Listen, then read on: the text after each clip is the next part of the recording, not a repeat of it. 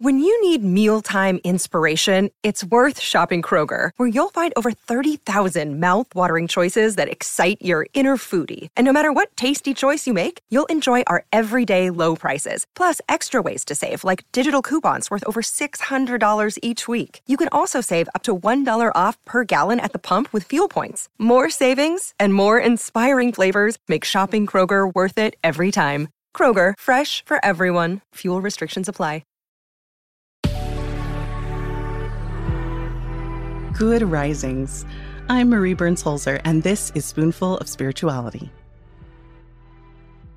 This week, we've been talking about embodiment and how feeling an idea or quality in your body and expressing it physically is an essential part of a healthy spiritual life. Today, we're going to talk about dance. Ecstatic dance has a long history in spiritual practices. In shamanic practices and traditions from Siberia to Chile, people have been beating drums and dancing around fires for as long as humanity has existed. We did it as a way to commune with the spirits, lose oneself in a sense of community and belonging, and worship whatever sources of the divine we knew. Some of our most well-documented tales of ecstatic dancing comes from the ancient Greeks all the way back to the 3rd century BCE. They had Maenads, female worshippers of the god of wine, festivity, and theater, Dionysus himself. Maenads were known as the raving ones, or the mad women, because they would dance feverishly in costumes of ivy and vines, sometimes handling snakes, and getting out of themselves in a wild delirium to connect with their god. They called this state ecstasis, which is how we get our word for ecstasy. The Muslim Sufi are an order who have taken vows of poverty and austerity, or extreme plainness as to not draw attention to themselves. Yet, even this stern sect of the Muslim world has a history of dervishes dating back to the 12th century CE, who whirled and howled with religious ecstasy. They were so moving, so mesmerizing, that they had tales told about them in every corner of our world for centuries. Even if you are not a religious person, dancing can have a healing and elevating place in your spiritual practice. Ariel Meadow Stallings is the founder of Offbeat Bride, and in recent years, started a personal daily dance practice as a way to reconnect with her body as she moved through some heavy personal losses and changes. She started to share her personal dance practice on Instagram.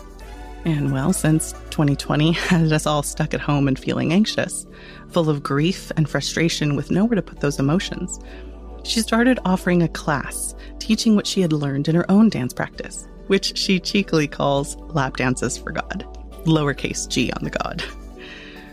For one song a day, she dances in her kitchen or in front of an altar with candles and various personal mementos to literally move her body through her feelings by feeling them in her body.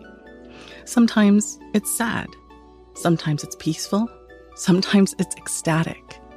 But like yoga or meditation, it's about showing up daily for yourself to see what you need to feel and work out in your body. Since following her, I've developed my own version of the practice, which I call my somatic devotional, to fully and literally work through my emotions and feelings in my body. But you don't have to be precious about it if you don't want to. It can be as simple as putting on a song that moves you and having a dance party of one. This can be a great practice if you have little ones who need to work out emotions and frustrations they're having. It's also something you can make a family activity. Or it can be a sacred, private ritual in which you light some candles or incense, turn out the lights, and express with your body whatever you're working through at the moment. You can take 3 minutes or 30. It's entirely up to you.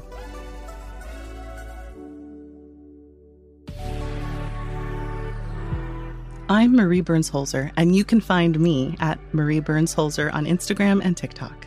Thank you so much for listening today. If you enjoyed this episode of Spoonful of Spirituality, be sure to check out the other Good Risings offerings available in our feed. Now go be excellent to yourself and to each other.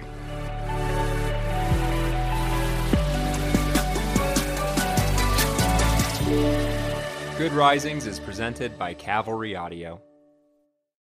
Have you heard about the 2018 study that showed half of prenatal vitamins tested had unacceptable levels of heavy metals? No? Well, now you have.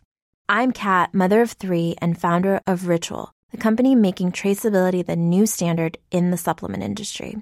I remember staring at my prenatal vitamins and finding all these things I was trying to avoid. High amounts of heavy metals, synthetic colorants, and unnecessary ingredients. So, at 4 months pregnant, I quit my job and started Ritual because I believe that all women deserve to know what they're putting in their bodies and why. I'm so proud of our prenatal vitamin. The ingredients are 100% traceable, it's third-party tested for microbes and heavy metals, and recently received the Purity Award from the Clean Label Project. You see, we trace like a mother because, let's be honest, no one cares quite like a mother. But don't just take my word for it. Trace for yourself with 25% off at ritual.com/podcast.